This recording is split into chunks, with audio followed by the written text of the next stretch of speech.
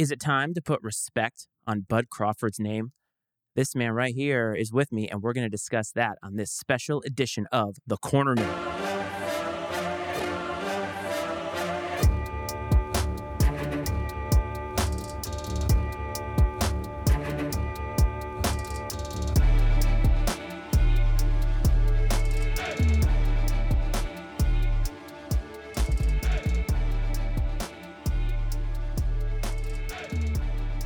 What's up, everyone? Welcome back to this special edition of The Cornermen, the super fight edition of The Cornermen. As you know, as we were recording this last night, was the second biggest fight of the year. You could argue it was the biggest fight of the year, and that was Bud Crawford and Errol Spence. And boy, was it a fight. And so Cleve and I decided to record something about this little reaction. It's going to be a little shorter than our last episode. Supreme is not with us, but we are here to kind of break it down and just give all those boxing fans out there a little bit of our peace of mind. So Cleve, how you doing, buddy? Good, man. Good. Hot. It's hot in the old, I guess this is the South. I guess you could say that. Yeah. Do people still say Mason-Dixon line? Is that proper to say these days? I don't even know. You want to know something? Being from Rhode Island, I was obviously from the North, and I heard about this famed Mason-Dixon line a lot. I heard more about it when I went to school at Virginia Tech, and I remember finding out that it was in Maryland. I was like, it's way further north than I ever thought. You just taught me something, because I'm thinking it was like the Carolinas somewhere. I mean, somebody who's listening, by the way, you can call or text the show 703-718-6314 if you want to let us know that we're wrong. But I believe it is in Maryland somewhere. I was surprised to know that, because you got to think about this, right? When this country was founded, it was a lot smaller. Yeah. So if you think about when the Civil War happened, it wasn't nearly what it is today, to where the Mason-Dixon line probably was a lot further south. I mean, wasn't the capital of Virginia, or the capital of the South, wasn't it like Alexandria or Richmond or something like that? It was actually Richmond. That was the seat of the Confederacy. Exactly. So the Mason-Dixon line being in Maryland makes a lot of sense. Today it doesn't, because we go all the way down to basically Puerto Rico. So yeah, Maryland seems more north than that to me. And you know what's crazy? I just learned something about the history of Virginia. Not that we're going off on a tangent here. That how two Virginias became known today as West Virginia, and Virginia. It's kind of a crazy thing about them being taxed because of slavery and all of that kind of stuff. It was an interesting thing. I just learned about the history of Virginia. I did not know that. Well, West Virginia can take a flyer as far as I'm concerned. I do not like that state. So let's move on to this big fight. So last time we were here, we are an entity of the INC sports paradigm, as everybody knows by now. And we had a great talk about where boxing is today, kind of how we got into this place. And one of the fights that Supreme talked about that he wanted to see was this fight. Now, we knew it was going to happen.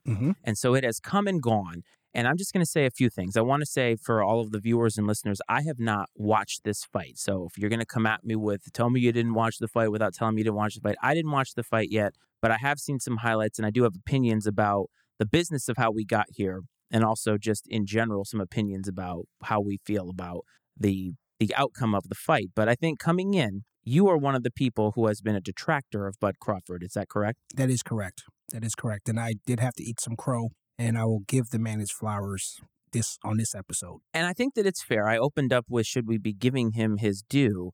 And I think a lot of people, you're not the only one. Supreme talked about it as well. And if you go online, a lot of people calling Bud Crawford a bum, basically, because of who he hasn't fought. Correct. One of the things we talked about last time, though, was how we got to this place where we're not getting these fights, how the promoters are not giving us the biggest fights. And this fight in particular, I think, was probably 4 years too late. I could say that. I mean, some of the people that, and this is post Errol Spence's car accident. If whoever didn't know about this, he had a horrific car accident drinking and driving a few years ago, and he's had 2 fights since the accident. Kind of look the same, but kind of something has been a little bit different. But again, no excuses are made on behalf of this fighter. I mean, this is the business that he traffics in, and it is what it is. If you're not prepared, you're not prepared. I don't kind of give you a pass for that. Yeah, this fight, had this happened a couple of years ago, different. And again, I have, as you alluded to, I have kind of questioned the opponents of Crawford, and I question his promoter. I'm not a big fan of Bob Arum. Never will be. And I just feel that he kept him away from a lot of big fights. But I'm glad it came when it came, because it does give him an idea of what his future could look like with all of these belts. He's the alphabet soup champion right now. What sucks about what you just alluded to is the fact that a great fighter, a very skilled fighter, a guy who, you talked about this offline with me, has decided when he's going to take guys out in a fight. Yeah. And that you saw on display in this fight, especially at the end. Mm-hmm. And what surprised me the most was how unprepared Errol Spence looked for this moment. And I'm not saying it's just this moment, but I think just in general, you were expecting him to come into this fight ready to go, because I think to date, this was probably the most important fight that he's had to be able to, I think, unify that division. Is that correct? Yeah. And when you have the opportunity to do that, it's a big deal nowadays because there are so many champions in all of these divisions. To be able to clean house in a division and really reign supreme, no pun intended, Rich, that's a big deal. And to come in looking the way that he did and get beaten as soundly as he did is embarrassing for him, his camp, and his promoter. And Bud Crawford has to feel on top of the world right now because all of those doubters and haters, they can't say anything to him anymore. Mm-hmm. So to echo what you're kind of sounding off on, and when we talk about preparation, we're talking about having the time, fortitude to train for a fight. So who am I sitting as a couch commentator on how prepared a guy could be, but is prepared. How should they be prepared for a fight? This is a big fight. This is a unification fight, and those fights are a little bit different. I talked to Supreme today offline, and one of the things that I echoed, and this comes from the Conor McGregor fight with Mayweather, is that boxing is like NASCAR in a sense where you look for the crash, the big knockout, the big victory. I love the technical aspect of fights. I love seeing a guy getting broken down. I love the work that is put in camps that manifests itself in the final product. But the thing is that when someone stops a fight, when you're losing by a stoppage, it's a little different from getting knocked out, right? You get knocked out, you don't make the 10 count, it's over. But when someone has to pull another guy off of you because you're getting just pounded, it says a lot about, how prepared you were, because he looked more and more gassed as the fight went on. I didn't watch the last round. I saw the last round as a highlight of the final, coup de grace, so to speak. But he didn't look prepared to me. He looked kind of flat, if I may put that in there. And I think that's a fair criticism, and it's really just an observation. And you had a come to Jesus moment with this with Kell Brook, if I remember. Mm-hmm. And I want to say it was when he fought Triple G. Triple G, yeah. And he had a broken orbital bone. Yeah. And I believe he didn't quit on the bench, but I think the fight was stopped. And I think you were very harsh about him at that time. And then you found out what he went through. I think, didn't he break both orbital bones at one point in his career? Yeah, the second. So kind of going back on that, and I did recant my statements, even online at the time. I was in a boxing forum and I was spouting a lot of stupid stuff. And then I had to realize when I watched the fight again from a different angle and I saw his actual bone sticking out of his cheek, I realized, okay, who am I to say a guy's soft or a guy can't withstand his punishment, or why did he give up? He ended up getting the other orbital bone crushed in a subsequent fight, and then ultimately, like, he kind of just been obscure since then. But yeah, I had to retract and redact my statements. I thought that was important to bring up because what you're saying here about Errol Spence and his lack of preparation, or seemingly lack of preparation, you have had those same criticisms of Andy Ruiz when he had the heavyweight title, which on top of the world, and didn't take it seriously. And we don't know, we're not going to cast aspersions on what happened with Errol Spence, but Supreme made some observations about the way that he looked coming into this fight. It's very surprising because Errol Spence is a guy, and yes, he hasn't been exactly the same as before the accident, a sharp fighter. Always came in looking sharp at every fight. I mean, he's fought some good guys too. Like, he took out Danny Garcia, who's a good fighter. A really good fighter. So to note this, and Supreme and I talked about this offline again, when Errol gets since post-accident, when he gets into a good combination thrown at him, he tends to turn away. And it happened in the Ugas fight, and it happened against Garcia, where he got caught, and he literally turned his back, and he had like a momentary lapse. I don't know if that's a concentration thing or if that's neurological since the accident. But again, I'm not in his head. I'm not his doctor. I'm not his neurologist to know that this to be true. But I know watching a fighter make those type of mental lapses against another good fighter, it's not a good situation to be in, especially in a big fight, unification fight. And against a guy who you know is a stone cold killer. Yeah, we talked about Crawford being a sadist, so to speak. And again, this is my opinion of it because in the Jeff Horn fight, he had the guy pretty much dead to rights, and then he was told, "Hey, let's wrap this up." And I was like, "Wow!" Like, and he goes out and just closes the show. And I think that watching this fight, he could have ended this fight a lot earlier, but I think there was a statement had to be made. I think he was sending a statement to the whole division, and he was sending a statement to Spence's camp that I got your guy beat. He actually even said in the second round, he said he caught a good shot, and he literally said, "Wait a minute, that's it? Is that's all the power he has? Oh, this is gonna be good." He actually said that, which again makes me believe that this guy traffics in the punishment department. Like, I'm gonna punish this guy. Now, last time we spoke, we talked about Tank and Ryan Garcia and the hydration clause. There's none of that kind of thing with this fight. This was pretty straight up, I believe. There wasn't anything that you could go back and say, "Oh, I question that," and maybe that took away some of Spence's power. From what I understand in the business of all of this was a straight up 1-to-1 matchup here. There wasn't anything crazy about it. No weird weigh-in clauses, hydration clauses, anything. And they came in theoretically on equal footing. And for a guy to not have power, I'm curious what happened there, and I wonder if we will find out more. But what I don't want to happen is for people to take away what Bud Crawford did in this fight, because I'm sorry, prepared or not, you're stepping in the ring with the same risks and everything, because Errol Spence could have caught him with one, ended the fight, because you talked about a knockout. Knockouts can happen all the time. Manny Pacquiao got knocked out a few times in his career, still considered one of the best because of the body of work of what he had. And so for Crawford to go in there and say that, and be like, that's all that the guy has. He knew he was in control from that moment on. And that's what makes him such a special guy, because very rarely do you watch a guy do that, where you have been watching boxing for 40 some odd years. Yeah. And there's probably only a handful of guys that you can say, I knew when they knew they were in control. Yeah. And to do that in the biggest fight of his career says something. And Bud is on the later end of what is considered to be young for a fighter. Isn't he 32 or 33? And that was always my problem with his promotion, is that as a fighter, skilled fighter, I just always thought he never got the exposure that he should have gotten and the fights that he should have gotten. I mean, he caught Gamboa late. I mean, that was a statement win against Gamboa, but Gamboa was a fighter was infrequent as a fighter. He never really fought a lot. But Bud could have had these fights a lot early in his career, and I'm kind of glad to see that he is the unified champion. He has all the belts that actually matters, and he can call his plate now. He's going to have to take these contenders, whether Arum doesn't want those fights to happen or not.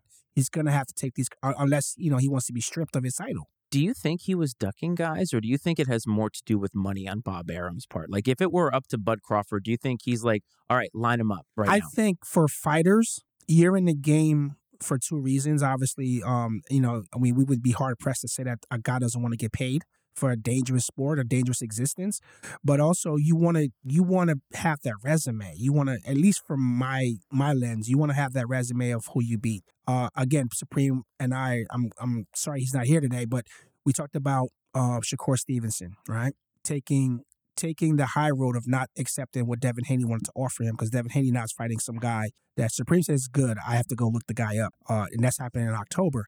But if you're really about that action, I'll take the 25%. Go in there, beat you down, and when you want the rematch, now I hold the cards. Now I hold the belts. Now I can say, you know what? You offered me 25%.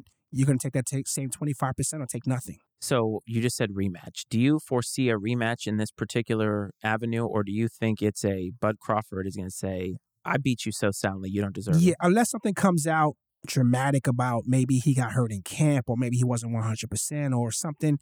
There's no need for a rematch. I mean, I didn't see enough there that would warrant a rematch. Rematches usually happen when the fight was so close, it went to the cards and one guy felt slighted. But this was a sound beating that a rematch would only be for them to really kind of get a bag.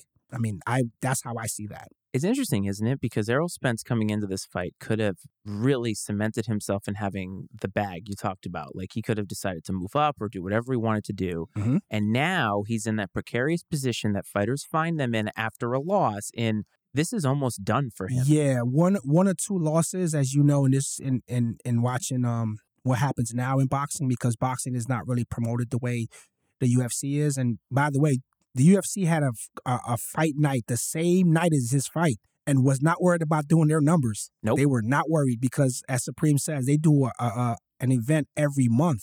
They got a major fight every month. So they've cornered the market, so to speak, on fight combat sports. They have got it in the bag. But yeah, going back to what you said, you get one or two, losses, that's nobody wants to see you again. And one of the things that I agree with Supreme about this morning as we talked, he said that the undercard could have been a little bit more to it. It was okay fights. And again, I'm not shitting on anyone's camp for taking a fight or whatever. It's exposure is exposure. But he said that having a fight, and he reminded me of fights back in the 80s and 90s where your undercard could have been top billing for any one of those headliners. Like Roy Jones was on a Mike Tyson undercard back in the day. I forgot about that. Roy Jones at the top of his career or in the middle of his prime was opening up for Mike Tyson. So you wanted to get these guys exposure, have all these fights on the same night as this main event. Couldn't you make the argument that these fights, these super fights, happen so infrequently that they should have the best possible undercard that they could possibly get? Like, guys should be lining up to be on this undercard because they don't happen very often. And that's not any way of throwing shade at the fights that do happen. Boxing fights do happen on a weekly basis. I believe Friday night you can still find fights that are on, FS1 or something like that. But these are the young and hungry guys who are coming up in the sport who are looking to make their name. But these big pay-per-view fights, even when we first met 7 years ago, there were more pay-per-view fights then than there are now. I mean, this fight on pay-per-view is one of what feels like is going to be 4, maybe this year. Most of the fights are on ESPN Plus, which you can get for $5 a month. I mean, you couldn't have said any better. I mean, look at the last 5 years, or let's call it 3 years since the pandemic. The major draws in boxing have been gimmicky YouTuber stuff. And I'm not going to say anyone's name to give them any more props than they need to get, but it's getting to the point it's so ridiculous now that Pacquiao is going to fight what's the guy, the famous kickboxer in Thailand. It's actually who does care, but this is what's an 8 division champion who has nothing to prove, who has made or should have made enough money to last him his lifetime, is fighting a guy. Like, for what? I think it's Bukaw. Yeah, Bukaw. He's fighting Bukaw. And I don't understand why this is happening or if he's fighting for the Philippines to have money. I don't know what it is because he's one of those fighters like Roberto Duran, who's about God and country. Some of these athletes, they get taken advantage of because, again, they're so hard-pressed for saving the nation that they'll take fights. I mean, there's no reason for him to take a fight with a kickboxer. For what? You just said something that really triggered me because we're in this place, in this era now. And you talk about YouTubers and content creators. Okay, clout chasers. That's what we got called. We were accused of being clout chasers. But we train for this sport. We love the sport. But we also understand the risks that come along with this sport. One of the things that really bothers me, and you send me the Barstool guys all the time, or the backstreet fighting, and I say this to you every time, that this is the lowest common denominator, not just of the sport, but almost in society. And again, I'm not saying I'm better than everybody else or anything like that, but this is a dangerous sport, folks. And if you're somebody who does YouTube and all of a sudden you want to use boxing as a way to get even more clout, you're going to run into the wrong person at some point in time. And it could be the difference between you having your mental faculties and your physical abilities than you not having them. This is not the kind of sport that you use to get some self-recognition. But I have to give the Paul brothers credit. They at least train and do things the right way. Correct, yeah. To participate in the sport.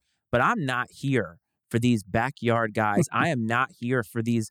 They have a whole card of people who are like content creators or influencers. And I'm like, look, go shill your product somewhere on social media. Mm-hmm. Do it safely from the comfort of your own home. Mm-hmm. I don't need to see you out there. I don't need to see the guy from Epic Mealtime get his ass handed to him and be thankful that he's not hurt even more. Yeah. I mean, anyone out there who doesn't go to a boxing gym, to not even a boxing gym, that go to any one of these type of gyms that promote boxing as a conditioning workout, it's different from actually going to a boxing gym, doing some pad work or doing some boxing, actually similar to sparring. It is dangerous. You can just be playing around and take a header, take a shot, and that's it. Neurologically, that's it. You don't see. I had a tooth knocked out doing pad work with a guy a couple of years ago at the gym. Like, I'm holding pads, and this guy's undisciplined. I looked away for a split second and gave him a command to throw a punch, and next thing you know, I'm whistling Dixie. But this bothers me so much because the millions of dollars that are getting thrown around for these guys and these undercards, right? But this is the best the sport can give us. Yeah. That's sad, man. It's really sad when your sport is in a place where UFC doesn't even consider you a competitor. Don't even care. Like, Dana White lost 0 winks of sleep knowing that he had a fight card on top of the boxing super fight of the year. And I guarantee you the UFC still drew better than boxing that night. I mean, you're talking like throwing the Grey Cup on when the Super Bowl's happening. That's the equivalent of what happened, where they did not care because, as Supreme says, their prelims started at 12 o'clock in the afternoon and ran to the main event, which is like 10, 11 o'clock at night. So you got a card of fights, knockouts, whatever you're there to see. And here's the thing that bothers me, man. Like, boxing has been around for so long, right? I mean, you're talking mega fights in the 50s, 60s, 40s, even the 30s, and they still can't get the marketing right. There's a handful of guys that get picked as being the golden crop of the sport, but the marketing is not good. And again, people love fight sports. Like, not everyone, but people love to see the adversity. People love to see the champion, hear the stories and all that kind of good stuff. I mean, sports is sports. Sporting is they're keeping score, or, someone has to be the better. But again, you got a golden goose in front of you and you're not taking advantage of it. I mean, I'm a big fan. I know that you don't like I sent you some of the parody stuff because I know it gets you triggered, and I kind of love that for the comments. But I've been watching the Bare Knuckle Fighting League, and I watched them over the 2 years or so evolve into an actual sport. They started out being like a tough man competition. They go from state to state, town to town, kind of just drawing in talent. But now they've actually marketed it into a sport where they have promotions and they have top-notch safety there. They have ambulances on site.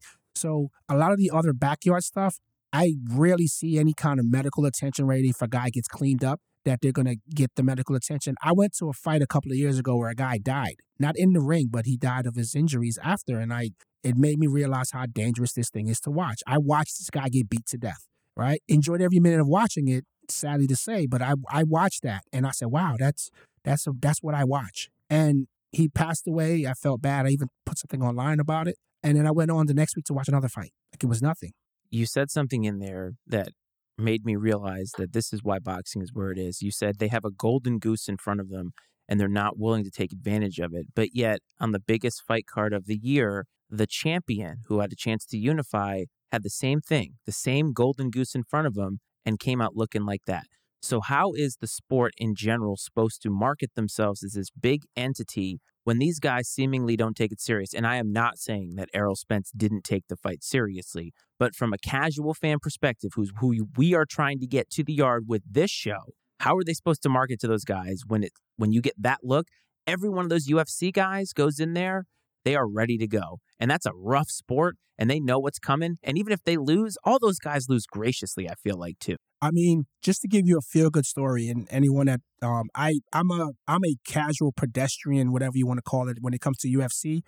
I was big into it when Rampage and Chuck Liddell and those guys were in it and watching Pride fights. But now I hardly watch the UFC.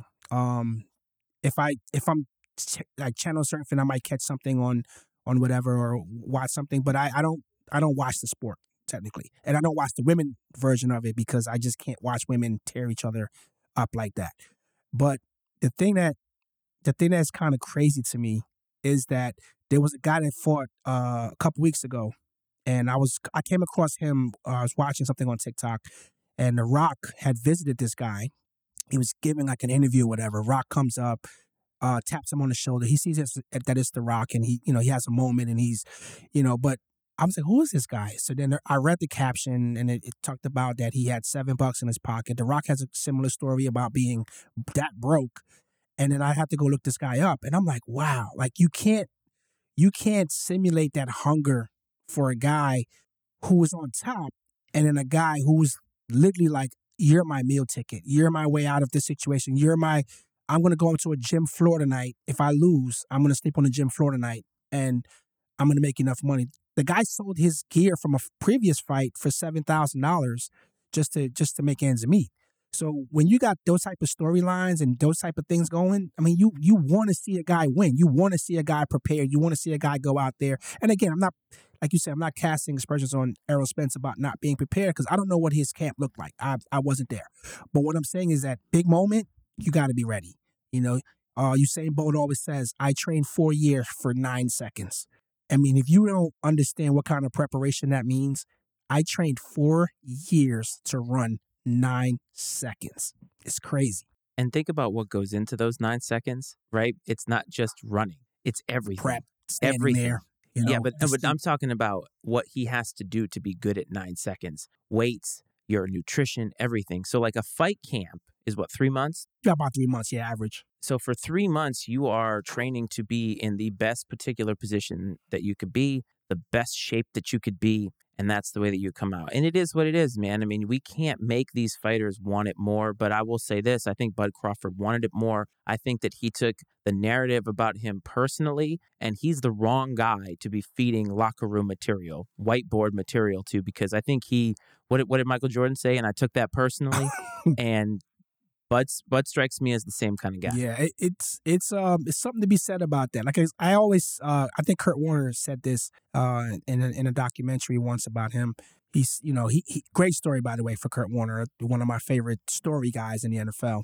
But he said that you can't measure how much a guy wants something. You can measure everything in the NFL or anything in any sport, being the height, the weight, how fast you are, how strong you are. But if you don't have the desire to go out there and do it, it's crazy. You got some guys, I think it was Ali fight when he fought Frazier the second time. And he literally said, if this goes one more round, I'm going to die. Like he put his hands on Angelo Dundee and was like, I am going to die. Like this is just bad. And you can't simulate, you can't teach a guy that. You can't teach someone that. You got to have that innate killer in you to say, okay, I'm going to go out on my shield here. And again, I'm not there to see somebody get hurt. And I think the stoppage was warranted from what I saw. But I think that it could have ended a lot earlier. But I think Crawford wanted to send a message to the division and to Spence personally, like, I got you. Message sent, message received, and Bud Crawford is the unified champion now. So hopefully you all enjoyed that fight. But Cleve, last time we did a little segment about an obscure boxer, and you want to call it Let's Weigh In. And you know what was great about it? Shout out to Terrible Tim Witherspoon. He found that particular clip, gave us a little bit of a shout out, and that was pretty neat. So, Tim, we hope you're doing well, champ, and we'd love to have you on the show anytime that you'd like. But, Cleve, Let's Weigh In, new segment. I want to hear, and the listeners and viewers want to hear about your obscure fighter of this episode. Take it away, my man. All right, so my obscure fighter, and again, I'm going back to when I was a little kid. I was about 7 or 8 years old when this fight happened. Alexis Arguello versus Aaron Pryor, who's nicknamed the Hawk. His record is unbelievable for that time frame in the 80s because everyone was a killer in my eyes. But total 40 fights, 39 wins, 35 by knockout, 1 loss. This guy, you got to look him up on YouTube. Amazing fighter. And look up the fight against Alexis Arguello, who was a great fighter in his own right at the time. This is one of the best fights you'll see. It was gritty. It had all the ebbs and flows of someone getting, almost taken out and then ultimately just going, just into chaotic beauty. Or beautiful chaos, what my dad called it back then. This is beautiful chaos. And I'm like, I'm 8 years old. I'm like, what does that mean? Just sounds cool. But it's a beautiful word. Beautiful chaos is what I saw. But that's my obscure guy. Aaron Pryor, great fighter. Even on fight night, I've used him a couple of times and I fought against him and they got it right. This guy was an absolute dog. So how does a guy like that not become more well-known in boxing history to people other than yourself who's been watching the sport for so long? I think one of the things is marketing. Because again, in the 80s, obviously, there was no internet.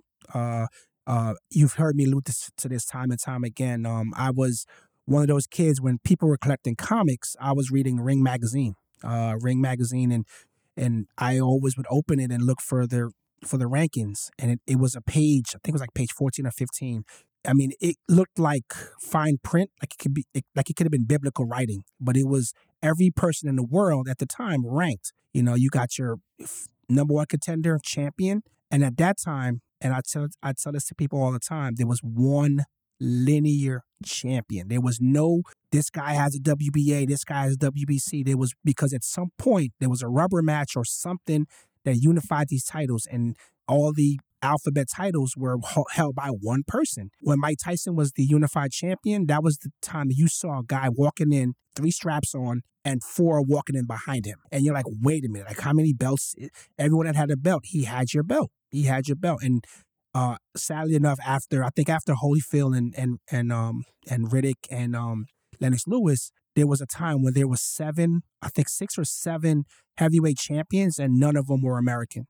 That I was like, wow, we have 7 world champion heavyweight fighters, and none of them are American at that moment, because the Klitschko's had between the two of them, they had 3 of the belts, and because they're brothers, they said they would never fight each other, so those belts were never going to be unified by them, which I understand. That's your brother.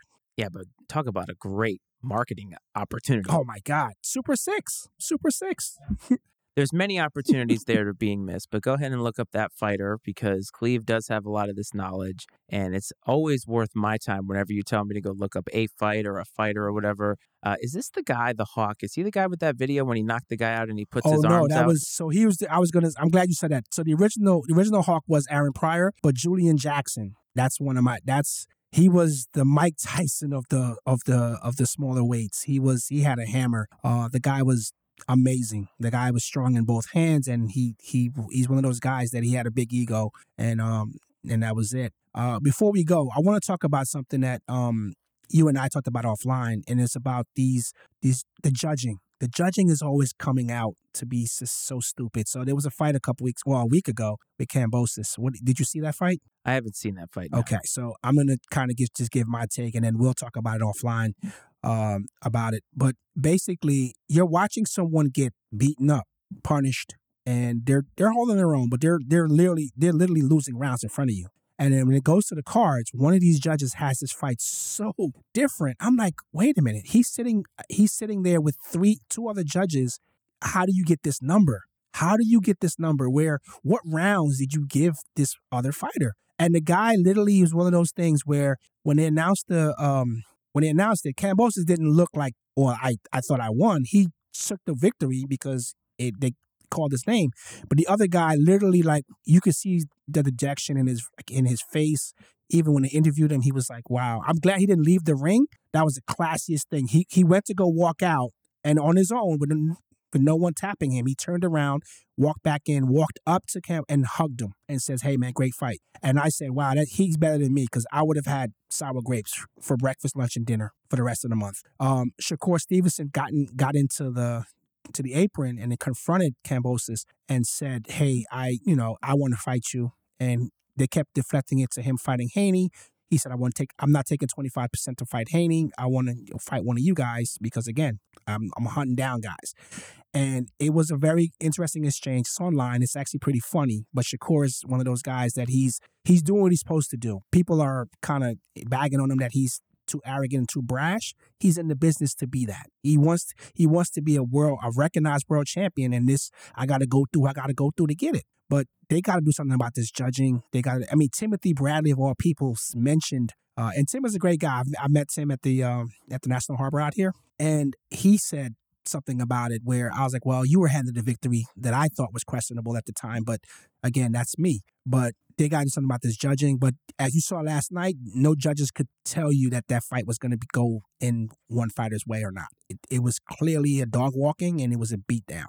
Without getting too much into this, because I think we should save it for the next time when we have Supreme on here. We did talk about it last time, but boxing judging to me is akin to what people say about baseball umpires and how they want robot umpires in there to do balls and strikes and so forth. And the subjective nature of the judging and of being an umpire, there's something that lends itself to the sport that we all like. If we made it automated, people wouldn't like that. However, the lack of accountability, I think, is what really bothers people when it comes to these types of things. So if you're a boxing judge, you can essentially judge the fight however you would like. And the only accountability that you have is to the court of public opinion. And who cares about that? Because it doesn't have anything to do with your paycheck, has nothing to do with your job. And until they kind of fix that, and the way that I propose that they fixed it, which got a lot of play on YouTube last week, was that we have a mid-fight interview with some of these judges. I think that's great. Just a minute to hear about what they're seeing in this fight, especially a fight that to that point seems it's going to go the distance. You get a knockout, you get a stoppage. Who cares what the judges think? We have a definitive decision. But when it goes to the cards, we need to see that. The other thing that I would like to see is we always shove a mic in the athlete's face after a tough game or after even a win. We never, ever shove the microphones in front of the refs, in front of the judges, what have you. And I think that accountability or lack thereof is what makes people hesitant about the judging and get out with these conspiracy theories about what happens and how the sport is rigged. And you hear this in a lot of sports. You hear it about the NFL, you hear it about the NBA. It's not just boxing. And so I think that is a good teaser for next week. But listen, how did you think the fight went? Were you a Crawford guy or you a Spence guy? Don't forget, call or text the show. Area code 703-718-6314 is the number to do that. We are part of INC Sports. You can find us on YouTube. Make sure to like and subscribe. It's not mandatory. It is very, very helpful, though. If you want to find us on TikTok, at INC Sports is the handle to do that. We get a lot of play on there. We have a little bit of fun. I like to post some clips there so you can find us there. We're part of the Matty Ice Media Network. Right now, the website is under construction, but MattyIceMedia.com is the place that you can find this entity of INC Sports. You can find this guy on the manual and political football. Cleve, any parting thoughts before we get out of here? Yeah, I know we talked about the landscape of boxing, and there was another fight that happened on Tuesday morning to be exact, where everyone's at work or everyone's sleeping. It happened in Japan with Inoki, who is a beast. Absolute monster. I think his nickname is Monster. But the guy that fought him had to travel to Japan to fight him. And he questioned about the hand wraps over there and the regulation of that. They had their hands wrapped in front of him, which made him, more easy to go in. But there's no regulation of even steroid use or anything like that. This guy started out at a very small weight, I think 108 or 109, and now he's moving up and he wants to fight Tank at some point, which would be great. But how the little guys carried his power up. So boxing is doing everything it can to be relevant and stay relevant. But again, only hardcore people that like the sport are checking in, and only on these mega fights you get a casual fan for a couple of weeks, and then they go off and never think about the sport again until the next big fight. Yep, and hopefully that is not the case with this podcast. I want to thank everybody for tuning in this week and supporting this show, supporting INC, supporting the network. Hope this finds you well. Hope this finds you safe from me and from Cleve. This is the Cornermen.